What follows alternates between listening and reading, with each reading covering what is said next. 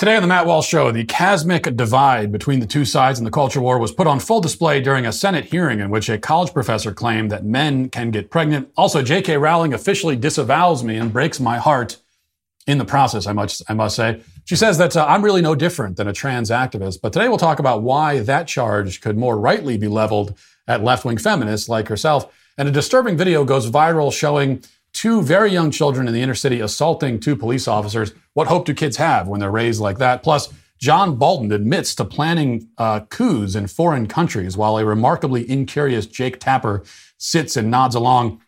In our daily cancellation, Gavin Newsom signs a law that will open gun manufacturers up to lawsuits.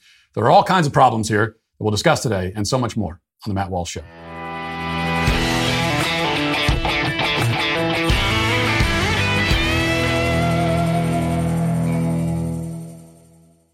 Well, Roe v. Wade has been overturned, and the battle is now finally leaving D.C. and going back to the grassroots. No group in America, when it comes to grassroots fighting over the pro-life issue, is better positioned than 40 Days for Life. Their 1 million volunteers hold peaceful vigils outside abortion facilities in 1,000 cities. In fact, most of their volunteers are located in blue states such as California, where the lives of innocent babies are most threatened, where they're most needed. And that's where they're doing most of their work. Many former abortion facility directors say that these vigils can cause the abortion no-show rate to increase to as high as 75%, which is a major blow to the abortion business. These peaceful vigils have even led to many closures of abortion facilities in America, nearly half of which were in states like, cities like San Francisco, Chicago, and Seattle. These are hardly pro-life areas, as you may know, but that's, again, is where 40 Days for Life is doing most of their great work. 40 Days for Life is effectively changing hearts and minds in the grassroots to end abortion. You can check out their locations, podcasts, and free magazine at 40daysforlife.com. Again, for more information on 40 Days for Life, simply head to 40daysforlife.com. And now we reach the end of our J.K. Rowling saga. After being criticized by the left and the media for calling my film, What is a Woman, effective, though she did so in the context of criticizing me, Rowling finally decided to make it publicly and abundantly clear that she is not my friend and we are not allies.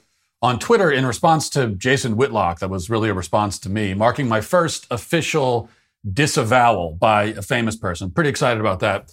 She wrote, quote, "Respectfully, I've been facing down the punch and kill TERFs brigade for a while now, and not once have I thought, what I really want is to hand this over to a man who thinks feminism is one of the worst things to happen to Western civilization.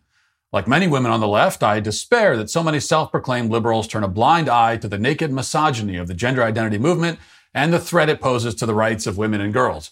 Walsh's film undeniably exposed what many leftists are too scared to, but a shared belief that women exist as a biological class and water's wet and the moon's not made of cheese does not an ally make. I believe women are susceptible to certain harms and have specific needs that feminism is necessary to secure and protect our rights. Walsh believes feminism is rotten and his default appears to be denigrating women with whom he disagrees. He's no more on my side than the shut up or we'll bomb you charmers who cloak their misogyny in a pretty pink and blue flag." So you're saying that you like my movie, though. That's my main takeaway. She also accuses me of denigrating women with whom I disagree. That, of course, is ridiculous. I denigrate everybody I disagree with, woman or not, just to be clear. And finally, she claims that I believe feminism is rotten and one of the worst things to happen to Western civilization. On that point, I issue no denial whatsoever. That is precisely what I believe. The 60 million dead children that it's already left in its wake is probably all the evidence I really need to support that assertion. But the gender ideology that J.K. Rowling herself opposes and has fought against quite bravely and admirably is itself more evidence of feminism's fatal flaws. Though some left-wing feminists like J.K. Rowling have staunchly resisted the modern manifestations of gender ideology and its incursions into female spaces like locker rooms and sports teams and all that kind of stuff, still feminism has, as a whole, utterly failed to halt or even significantly slow down the advance of this threat. Why is that? Perhaps Rowling and her feminist allies might want to stop and consider this question. You know, we hear so much from them about, we've been in this fight for years, we've been fighting so... Well, why haven't you achieved more than you have if you've been fighting it for so long? Well, what's the obstacle in your way? At the risk of being accused of mansplaining, I'd like to give my own answer to that question. Now, since What is a Woman came out, feminists have debated amongst themselves, and we've talked about this. They've debated, whether they should champion the film, whether they should team up with an unsavory character like myself for the sake of defeating the gender ideologues. And ultimately, with very few exceptions, they've decided that the answer to both conundrums is a resounding no. Rowling's statement yesterday puts kind of an exclamation mark on that answer. They want nothing to do with me. They really don't want the help of any man at all unless he takes an explicitly subordinate role in the fight. And even then, they might not want him. This is one of the reasons why feminism has failed to stop transgenderism, I think. This right here. That feminists are naturally antagonistic towards men. They always have been from the beginning, way back in the so-called first wave, even back then, antagonistic towards men. So they might complain about, the way that women are treated when they speak out against the trans mob. And they might lament that women, they believe, are left alone to face down this horde. But then when any man tries to stand beside them, they can't help but turn on him. They ask for help, but then they say to the man who answers the call, "Oh, not you. Yuck. Get away." This is a problem because any true resistance, any real and effective counterinsurgency against the gender ideology movement will require the coordinated efforts of both men and women. Men have a totally crucial, absolutely crucial role to play in this fight. Women cannot rescue society from this madness alone, and neither can men. This is the beauty of how we're designed. Men and women need each other. Our complementary nature means that we're more powerful working together than we are apart. This is true of men and women in the context of marriage and families. And it's true, I believe, on the societal level. But feminism is inherently antagonistic towards and competitive with men. That's why feminism is deadly in a marriage. Because in a marriage, you need that complementary unity, but instead through feminism, you get antagonism and competition. And it's also why it weakens, not strengthens, the fight for sanity and truth in our culture. This isn't my assumption, by the way. I've seen this firsthand. I have been for the past month and more at the center of one of these arguments among feminists about whether they can really work hand in hand with a man. And the answer that most of them have come to is no, they can't. But the problems go deeper than that. This is what I really want to talk about. Feminists have decided, and I've been told this explicitly, that I am just one side of the same coin with the trans activists. As Rowling professed, I'm no more her ally than they are. She says I'm just as much her enemy as, rabid trans activist who threatens to kill her and burn down her house. I'm just as opposed to her as they are, she says. And yet, if I'm on the same side of, if I'm on one side of the same coin with these people, then why is it that I oppose trans activists, not just on the matter of transgenderism, but on literally everything? I disagree with the trans activists on every conceivable issue. Any conservative, if you're a conservative, this is going to be the case. You disagree with the trans activists on not just this issue, but like everything. You don't agree on anything. So what coin are we sharing exactly? We have nothing at all in common. We are diametrically opposed all the way down the line on everything. We live in different universes entirely. That's not the case for J.K. Rowling and the trans activists. It's not the case for any of the left-wing feminists who seemingly oppose the trans agenda. They all agree with the trans activists on nearly every issue except transgenderism. So it's the opposite of our situation, right? And even on transgenderism, many of them agree with the fundamental proposition even when it comes to that. I'm not sure if this is the case for Rowling specifically, but you often hear the so-called gender critical types say that, well, they have no issue with a man identifying as a woman. They'll even respect his pronouns. Their problem is specifically with the male invasion into private female spaces. Very often they go to great lengths to make it clear that they are not denying the underlying philosophical claims of transgenderism. But whether they oppose transgenderism on that level or not, the fact is that left-wing feminists certainly agree with trans activists on most other major issues. That's why the two groups can march hand in hand at the pro-abortion rally, at the gay pride rally, at almost any other rally. This is because the trans activists and the feminists actually share an overarching worldview. Their fundamental premise is the same. Why do you think Planned Parenthood has gotten into the gender transition game? It was not only a savvy business move for a company that stands to lose millions from all the babies that it will no longer be allowed to kill, but also a natural evolution. Transgenderism itself is a natural evolution from feminism. Feminism came first, setting the stage, and then transgenderism. Gender theory sprang out of the same milieu. These are not two separate and distinct things, but rather two branches on the same tree, deeply intertwined and associated with, connected with each other. Inez Stepman, writer for The Federalist and other places, explained this, I thought, pretty succinctly on Twitter. She said, "I respect my many feminist allies in this fight, but this is fundamentally true. Transgenderism is not an aberration away from the fundamental assumptions of feminism, but their logical conclusion. The central tenet of all waves of feminism has been that the differences between the sexes are not biological, but socially constructed. That your sex should not matter with regard to any important decisions in your life or how society interacts with you. But this is and always has been a lie. The differences in our brains and corresponding psychology have just as much scientific backing as the differences in upper body strength. Only difference is one threatens the premise of feminism and the other doesn't. But they both come with societal and personal implications." I think that pretty much summarizes it. Feminism has preached from the beginning that the physical differences between the sexes are largely unimportant and irrelevant, while, as Stepman points out, outright denying the existence of some of the differences. It's only a short distance from that to the trans activists' claim that all of the differences are effectively non-existent. Sex is a social construct. It's a performance. It's a thing that an individual chooses to participate in or not. Now, that idea is absurd, but it's absurd in the same way that feminism is absurd.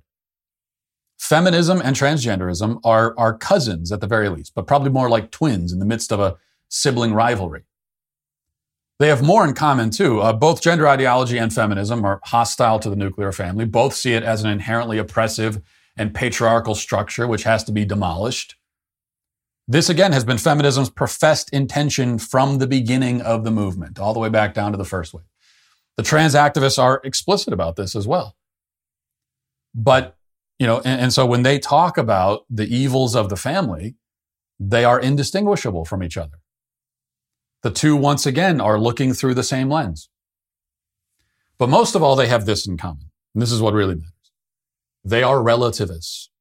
All leftists are relativists. In fact, you could stop using the word leftist and simply call them relativists, because relativism is the gospel they all share. It's the thing that binds them together. It's the creed they all profess. A left-wing feminist may believe that there's an objective physical truth about the world, which we can all know. But if she's on the left, then she certainly at least believes that moral truth is relative. We're not subject to any ultimate moral order. We construct our morality for ourselves.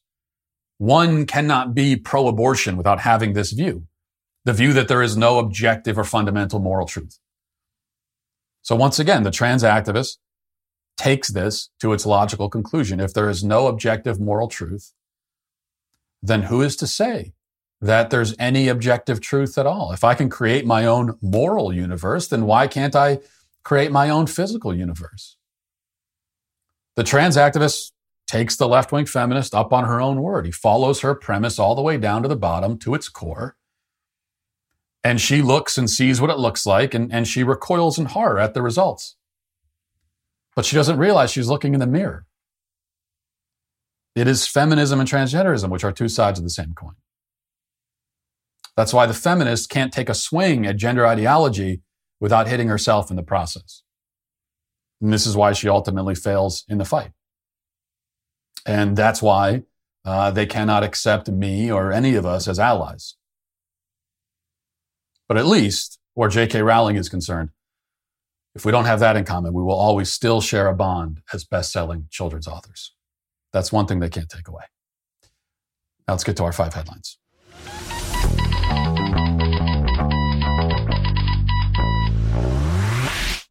Did you know that 1 out of 3 Americans regularly suffer from nausea? Every time I watch the news, I get nauseous, and every time I travel in a car, as you know, I get nauseous. We especially the 20 hours we did to go on vacation, I was especially nauseous. And that's why I made sure that I had my trusty Relief Band. I never leave home without it. That's why people call me Mr. Relief Band, because I always have it with me. That's what they call me. It's true. Relief Band is the #1 FDA-cleared anti-nausea wristband that's been clinically proven to quickly relieve and effectively prevent nausea and vomiting associated with motion sickness, anxiety, migraines, hangovers, morning sickness, chemotherapy, and so much more. How it works is Relief Band stimulates a nerve in the wrist that travels to the part of the brain that controls nausea. Then it blocks the signal that your brain is sending to your stomach telling you that you're sick. It's like the name says, it's legitimately a band you wear on your wrist to give you relief from nausea. And you can change the intensity depending on how you're feeling to make it stronger or weaker. It's really that simple. So if you're finally taking that summer trip or you're just nauseous from everything going on in the world, I've got good news for you. Right now, you can join the over 100,000 Relief Band users with an exclusive offer just for my listeners. If you go to reliefband.com and use promo code Walsh, you'll receive 20% off plus free shipping and a no questions asked 30-day money-back guarantee. Remember, it's better to have a Relief Band and not need it than to need it and not have it. So head to reliefband.com and use our promo code Walsh for 20% off plus free shipping. Before we get into the headlines, I got to tell you, this is the most important headline. In fact, we have a new item now available in the Daily Wire shop. You can go to dailywire.com/shop and go to our store there. We've got all kinds of great products. And I know I'm a little bit biased, but I think, honestly, frankly, I think we do have the best store at the Daily Wire. I mean, all the other ones are great, but ours is the best because of items like this. So this is the newest thing. This is our shirt where you can profess your pride in being a believer in space aliens with the "My Truth Is Out There" shirt. Because as I've said many times, I don't know if aliens exist in the universe, but they exist in my heart. They are my truth. And I know that my truth is out there in the form of an alien with that beautiful wig on as well. So go to dailywire.com and get those shirts now. Speaking of Martians from outer space, this is from the Daily Wire. It says, in a contentious exchange in which an abortion rights advocate and law professor acted patronizingly towards Missouri GOP Senator Josh Hawley, who asked whether her phrase, "people with a capacity for pregnancy," simply meant women, the professor accused him of being transphobic. This is University of California at Berkeley law professor Khiara Bridges, and she appeared at a hearing held by the Senate Judiciary Committee to examine legal concerns following the Supreme Court decision that overturned Roe v. Wade. And rather than describing the exchange, I think it's better if we just watch it. Here it is. Professor Bridges, you said several times, you've used a phrase, I want to make sure I understand what you mean by it. You've referred to people with a capacity for pregnancy. Would that be women? Many women, cis women, have the capacity for pregnancy. Many cis women do not have the capacity for pregnancy. There are also trans men who are capable of pregnancy, as well as non-binary people who are capable of pregnancy. So this isn't really a women's rights issue. We can recognize that this impacts women while also recognizing that it impacts other groups. Those things are not mutually exclusive, Senator Hawley. Oh, so your view is that the core of this right then is about what? So I want to recognize that your line of questioning is transphobic, and it opens up trans people to violence by not recognizing them. Wow, you're saying that I'm opening up people to violence by asking whether or not women are the folks who can have pregnancies? So I want to note that 1 out of 5 transgender persons have attempted suicide. So I think it's important because of my line of questioning? So we can't talk about it? Because denying that trans people exist and pretending not to know that they exist I'm is denying dangerous. that trans people exist by asking you if you're talking about women having pregnancies? Do you believe that men can get pregnant? No, I don't think women can get pregnant. So you are denying that trans people exist? And that leads to violence? Is this how you run your classroom? Are students allowed to question you? Absolutely. Or are they also treated like this, where No, they're told that they're opening up people to violence? We have a good time in my class. You should join. Oh, I bet. You might learn a lot. Wow, I would learn a lot. I've learned a lot just in this exchange. Absolutely. Extraordinary. Okay, so to use a phrase that I absolutely hate, there's a lot to unpack here. First, we again get this straw man of you deny trans people exist. Now we have to answer this charge, I think, in a specific, in a particular way, because in one sense, it's true that we do deny that. We deny the logical and scientific validity of transgenderism as a concept, or at least we should. So in effect, we deny that, quote, trans people exist as a category. We don't, though, deny the existence of people who identify as trans. Okay, that's the distinction. That's the nuance. And the left, though, when they say you deny trans people exist, they're trying to conflate these two things. They're trying to erase this distinction, right? But it's also a clever trick because it provokes conservatives oftentimes to say, and I maybe have been guilty of this in the past, and it's just when you're not being, when you're being lazy in the way that you speak, you might respond and say, no, we don't deny that trans people exist, and just leave it at that. And if you say that, though, if you say, no, of course trans people exist, then it sounds like you're endorsing the whole concept, like the idea that a person can be trans, in that the claims they're making about the world are actually true. So that is a self-identification that people have made about themselves, claiming to be transgender, that is sort of beyond gender to exist in this other category. There are people who have made this claim about themselves. There are men out there, males, who make the claim that they're women. Those males do exist. The claims they're making, though, are not true. But there are a few other points to make based on this exchange. Another is that this woman is, we always have to note this, is a law professor. Okay, she's at Berkeley, but even so, she's a highly educated academic in charge of informing and teaching and tutoring young minds. People spend exorbitant amounts of money to send their children to this person. And even conservative parents do this. Now, there might not be a lot of conservative parents sending their kids off to Berkeley, but conservative parents spend thousands of dollars plunging themselves and their children into years of debt for the privilege of being brainwashed by this fruitcake or fruitcakes just like her. Because what we have to understand is that she is not at all an aberration. Nearly every college professor in the university system is just like that. Nearly every single one. There are very few who at least publicly would disagree with anything you just heard that woman say. Almost all of them have bought in a public-facing way at least. And that's all that really matters. Because if they know better, but in their heads, but they're still preaching and teaching this kind of madness, then that's all that matters. I mean, at this point, I really see no difference between sending your kid to a university and sending them off to some sort of like suicide cult in the jungle somewhere to be indoctrinated. I don't really see a difference.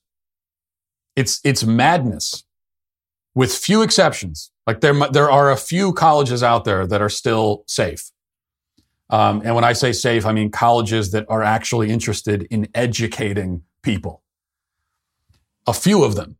The vast majority have gotten out of the education game. They got out of it a long time ago. And now what they are educating children in, not even children, young adults, the education they're providing is indoctrination into the most insane worldview the world has ever seen. Also note how she says, well, when you say this, or when you ask this, it's not even a statement that Josh Hawley was making. As he points out, he was asking a question, not even making a statement.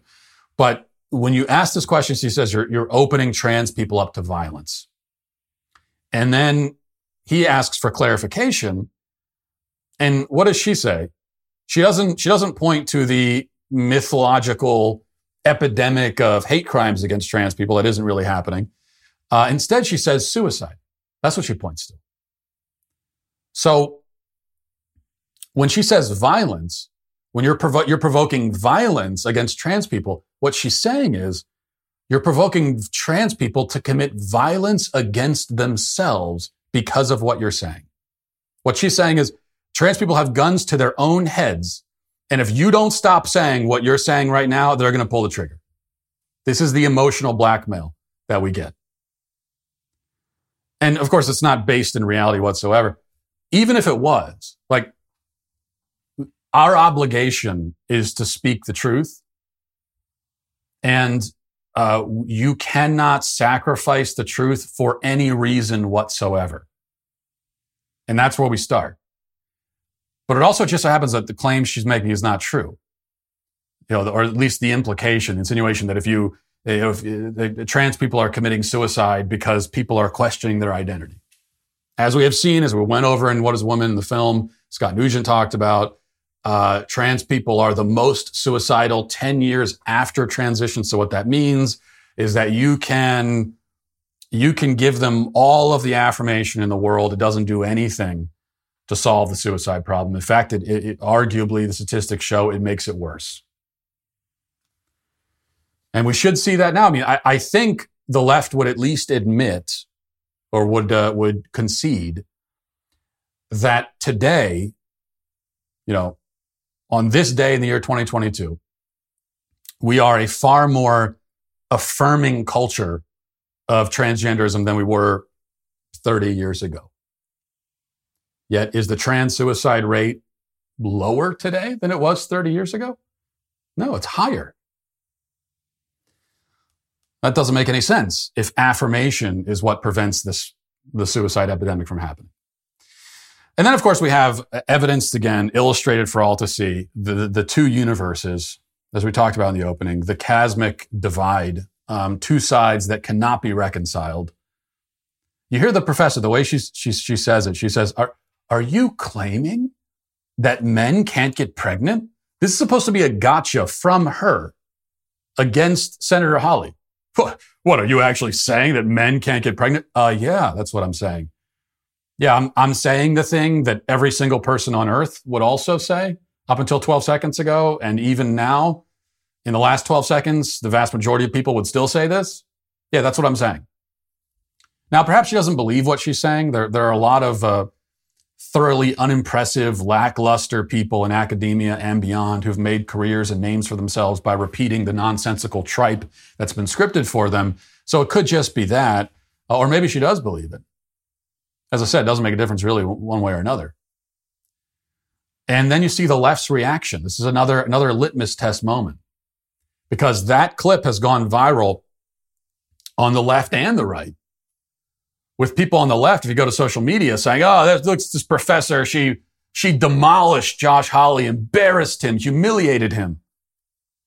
These are people who watched the exchange you just watched with a woman claiming that men can get pregnant. And they come away not only agreeing with her, but believing that she totally dismantled and humiliated the other party in the conversation. We're in two universes. Like there is, I'm sorry to say, but as I have been saying for years, there is no reconciling this. There is no common ground in between. It doesn't exist. The only unity, the only reconciliation is for one universe to be destroyed, right? This is like for the two universes to collide and one to be destroyed. That's the only unity here. And the left has made that clear. Yes, you can be united with us. We would love to be united with you. But you have to renounce everything that you believe, beg for our forgiveness, give up on your entire worldview, all your most deeply held beliefs, and then come over to us in our universe, and then we can be united. Although even then, not really, because you're still going to take a subservient role. The fact that you ever disagree with us at all, we're not going to ever forget about that or really forgive or forgive you for it. But we will allow you, we'll allow you to be part of the team, maybe as a water boy or something. That's the message. All right. And our message has to be similar in return. The only difference is that we have grace and forgiveness. But we have a similar message in that, what we're saying to the other side is, we cannot come over to you. You need to abandon this delusional, insane worldview that you have and come back into the light and the truth. That's the only way that we can be united with you. We cannot come to you. You have to come to us. All right, let's go to this. The Daily Wire has this report that says a disturbing video purportedly taken in St. Paul, Minnesota last week shows diaper-clad black toddlers cursing and attacking police officers. AlphaNews.org posted the video online, said it was shot as the officers attempted to execute a search warrant for a murder suspect. Two toddlers can be seen punching, kicking, cursing, throwing rocks at the officers. You can also hear someone else, it appears to be an adult, who's exhorting the children, egging them on, and taunting the black officers. We have that footage. Let's play that now.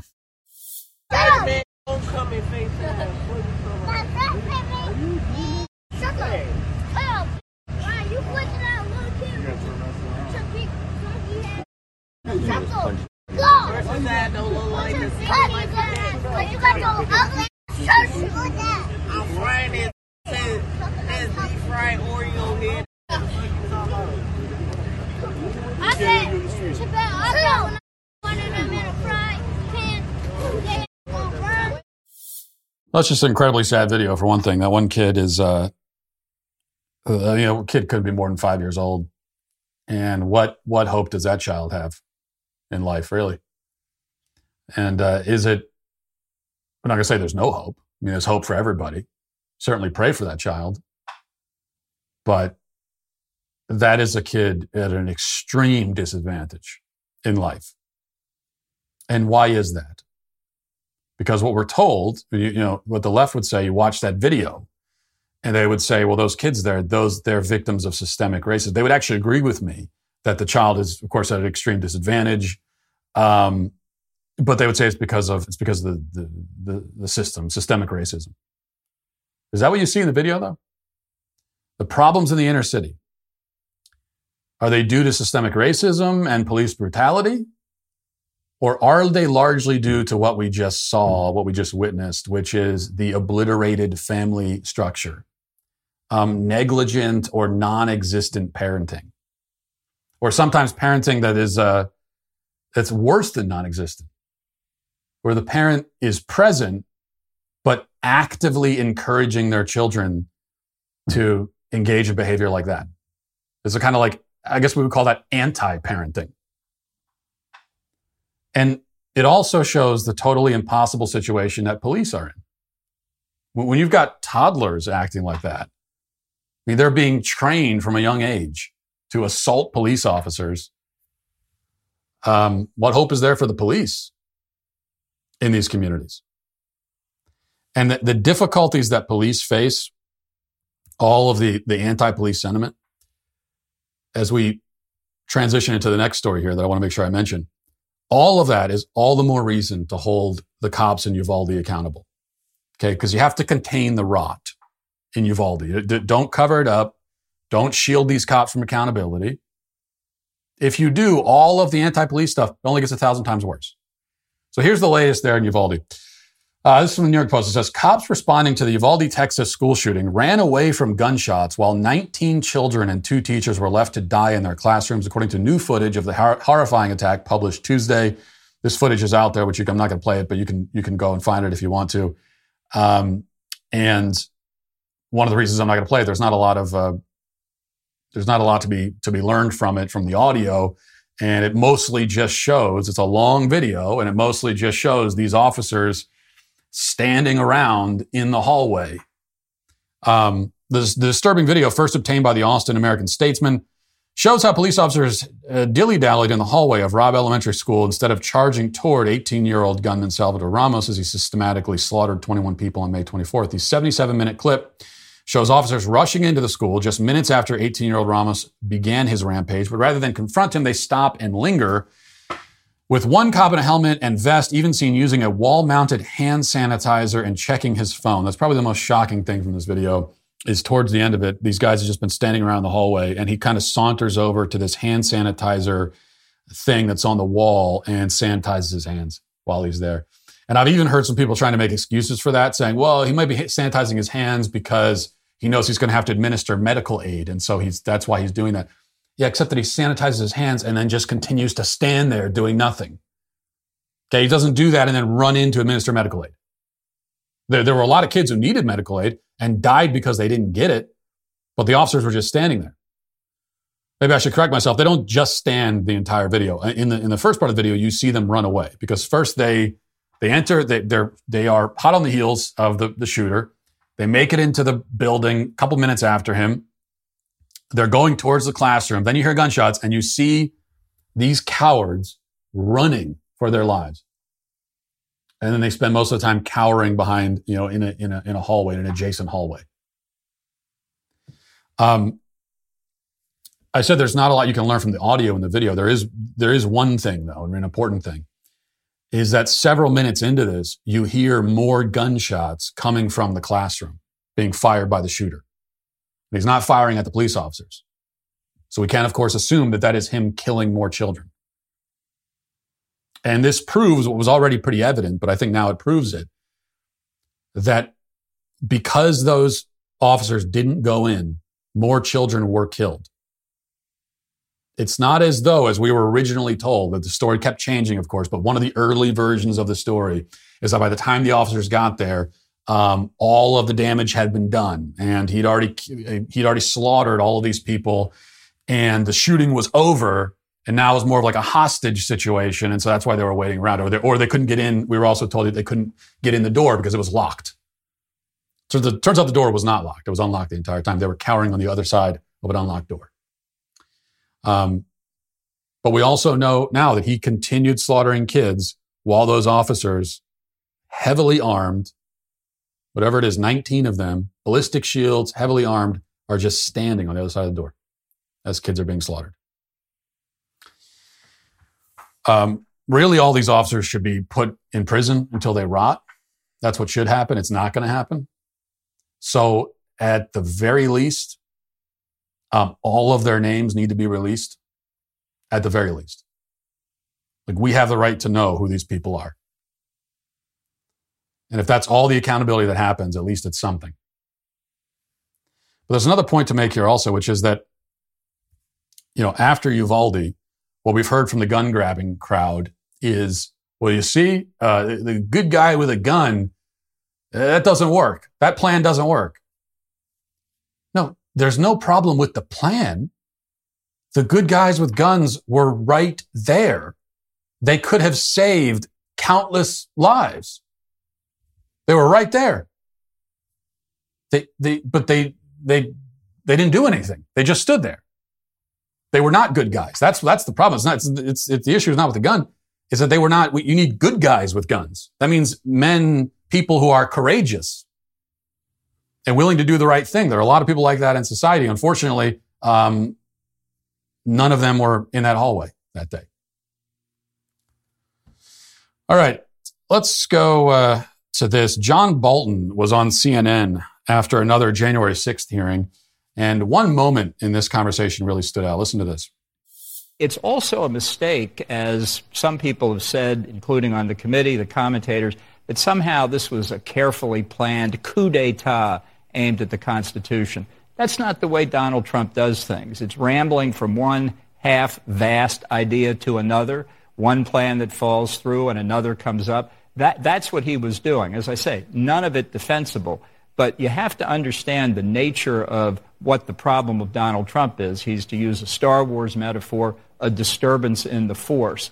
And it's not an attack on our democracy. It's Donald Trump looking out for Donald Trump. It's a once-in-a-lifetime occurrence. I don't know that I agree with you. To be fair, with all due respect, one doesn't have to be brilliant to attempt a coup. I disagree with that. As somebody who has helped plan coup d'etat, not here, but other places, it takes a lot of work, and that's not what he did. It was just stumbling around from one idea to another.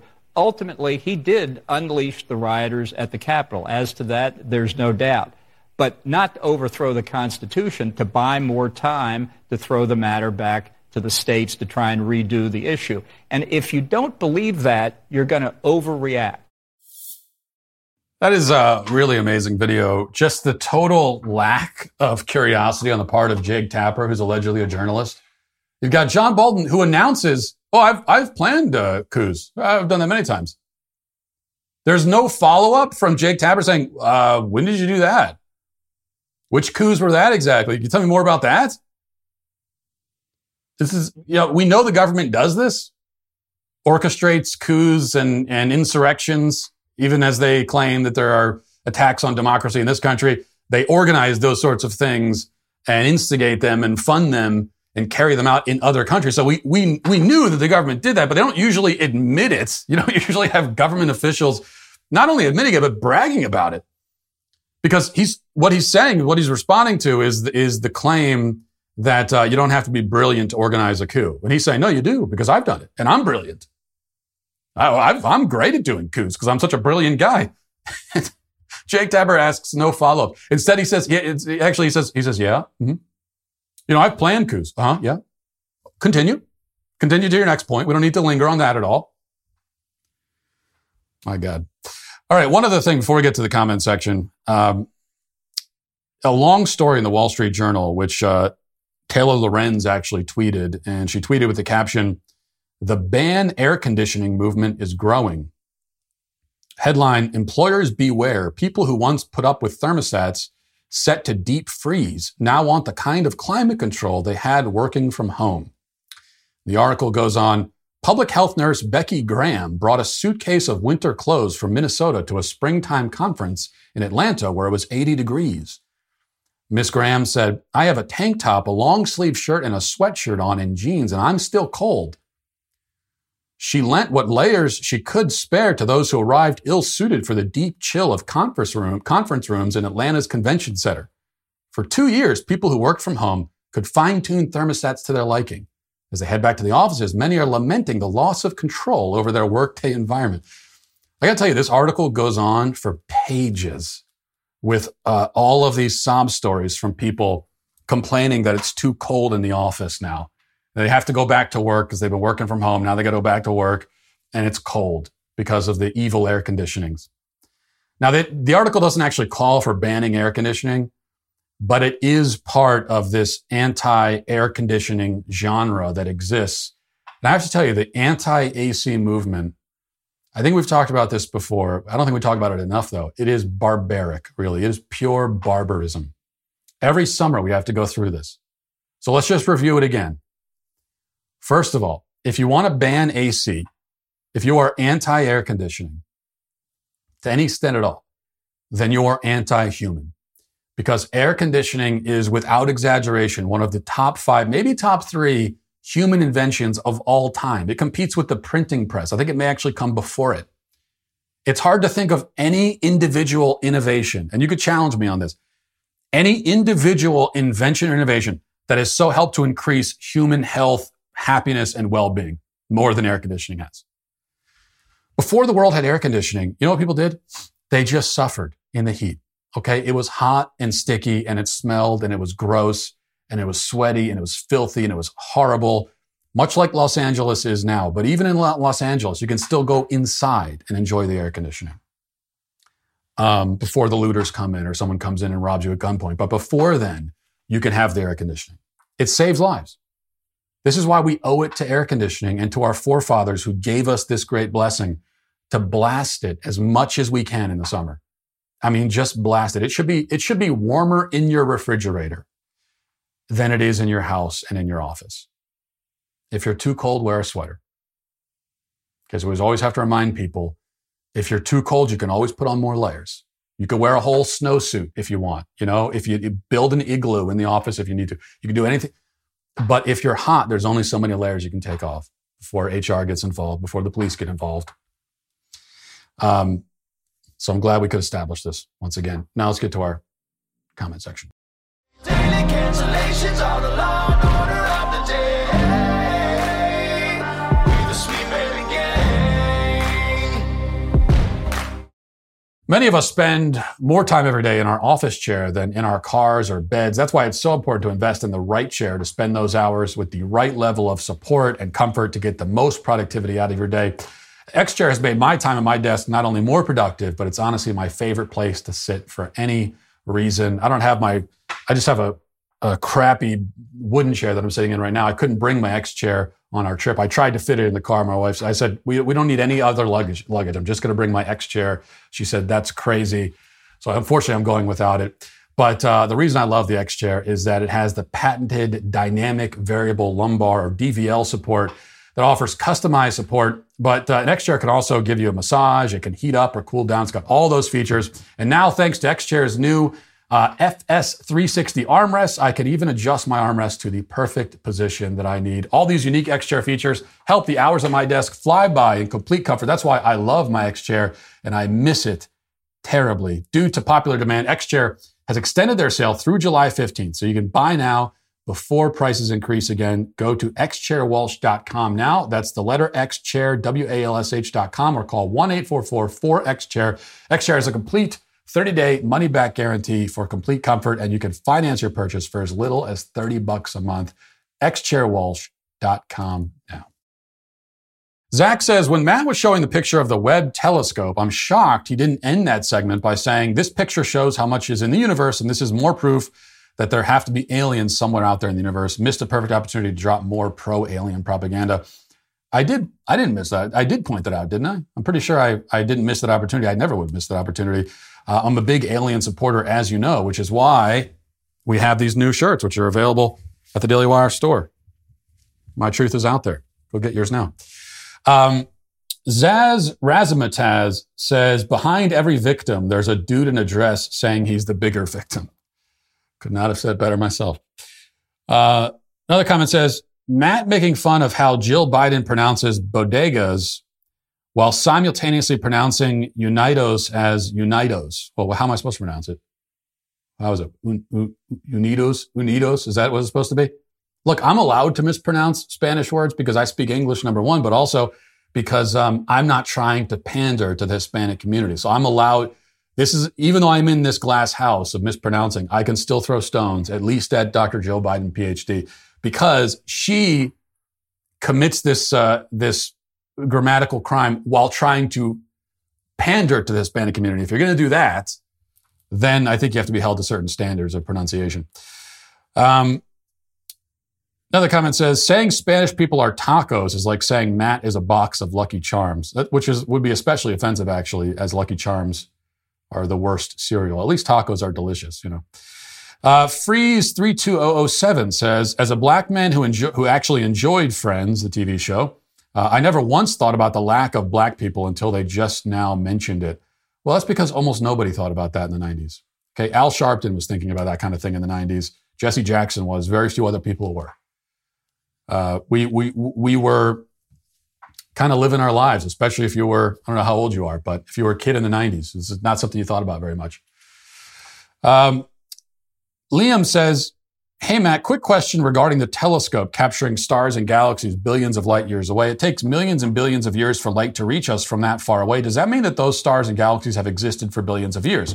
How does that fit in with the creation account in Genesis? I've always believed in the literal interpretation of 7 days, but this seems to lean more towards the day-age theory. Thanks for your time, SBG for life.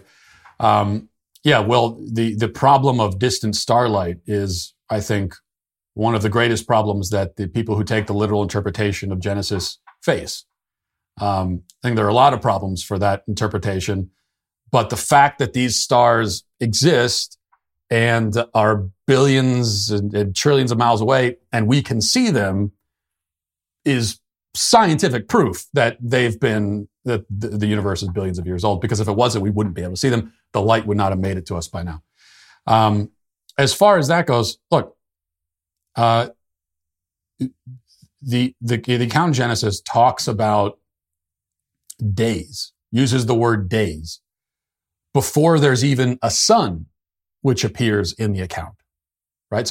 So we know that it can't be a literal 24-hour day, because the literal 24-hour day is defined by Earth's relationship to the sun. That's what a day is. If there's no sun, then our conception of a day has to be completely altered. A day is a relative thing. A day could be 2 hours or 200 years, depending on where you live and in the universe, depending on where you live in the universe, where your planet is, and all that. So that's how these things are defined. So if we're talking about a day before we have a sun, then it's obvious that we mean day in some other sense, not in the literal 24-hour sense. All right. And finally, Lauren says, Matt, who's doing your makeup while being incognito? Well, Lauren, you know those are questions we don't ask. You know that you get banned from the show for asking that question.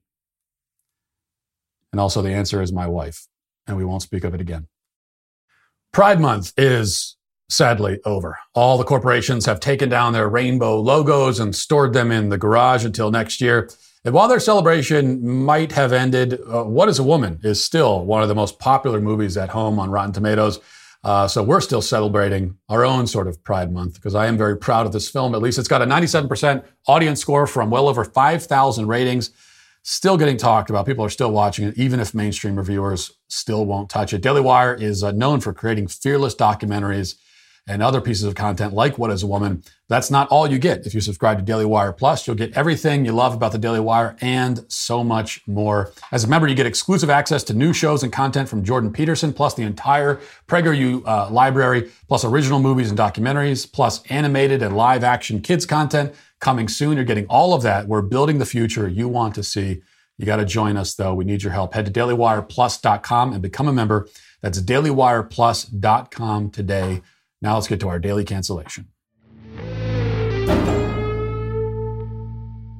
For our daily cancellation, we head west to the great mystical fountain, which pours forth with an endless stream of cancelable people and things and people who look like things. I'm speaking, of course, about California, where Governor Gavin Newsom has proudly announced a new law that he's very excited about. The Daily Wire reports Democratic Governor of California, Gavin Newsom, recently put several gun measures into law, including one on Tuesday that would allow lawsuits to be filed against gun makers. The law, AB 1594, creates a firearm industry standard of conduct, including the requirement to establish, implement, and enforce reasonable controls and take reasonable precautions to ensure that the firearm industry does not sell, distribute, or provide a firearm-related product to a downstream distributor or retailer of firearm-related products who fails to establish, implement, and enforce reasonable controls. Well, that's very clear. If a member of the gun industry fails to comply with these standards and others set forth in the bill, they may be sued.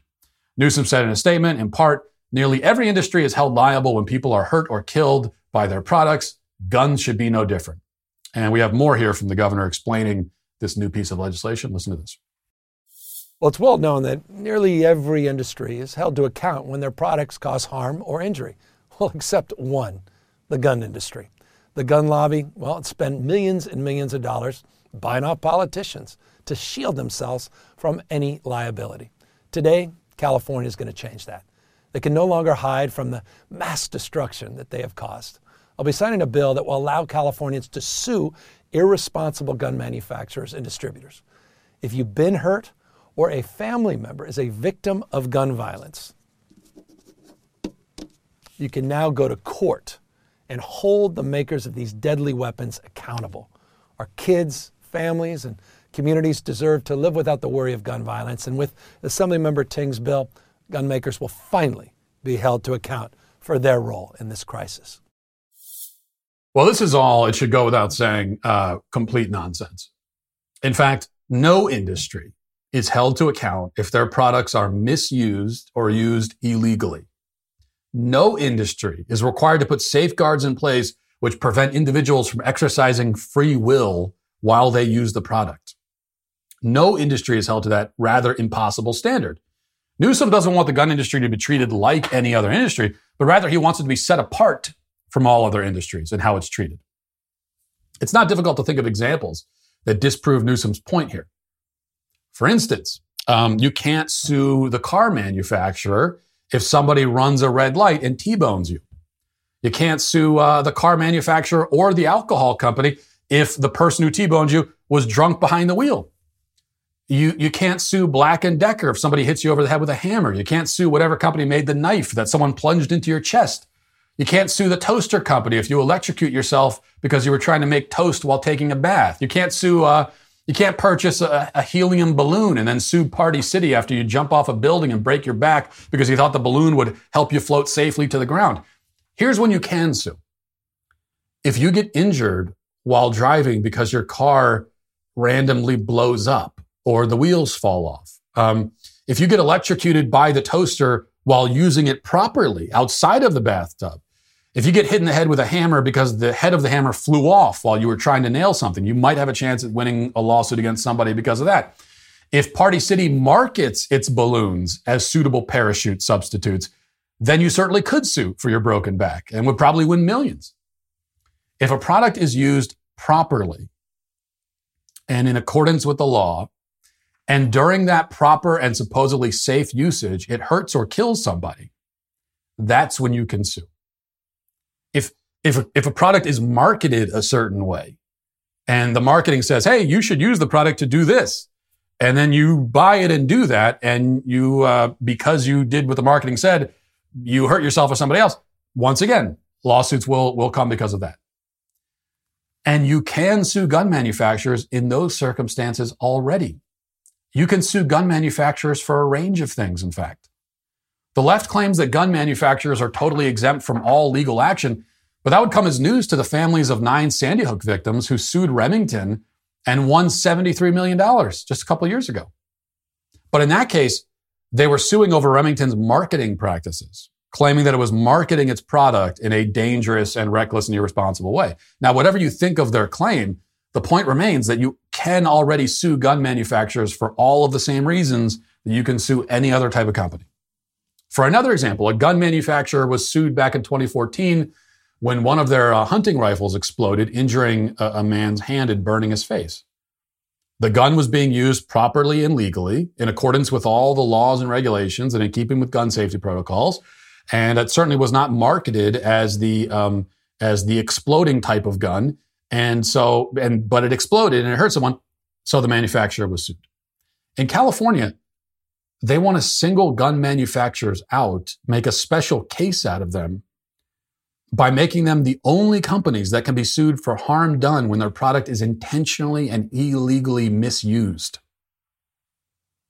And you can pretty much hurt yourself or somebody else with almost any object or product if you are determined to misuse it. Which is why those kinds of lawsuits in any other case would not be allowed. Now, if this law is allowed to stand, which it probably won't be, it'll almost certainly be blocked in court, it would bankrupt the gun industry. And that, of course, is the point. Now, the left knows they can't abolish the Second Amendment. So instead, they look for these kinds of end-run maneuvers. If they can't get rid of your legal right to purchase a gun, they can just try to get rid of your ability to purchase a gun because there are no guns available because they've bankrupted all the gun distributors. That's what they'll try to do anyway. They're not going to succeed because the assault on gun rights is the one area of the culture war where the left has consistently failed. That's what makes them so angry and so desperate, especially Gavin Newsom, who is today canceled. And we'll leave it there for today. Thanks for watching. Thanks for listening. Have a great day. Godspeed.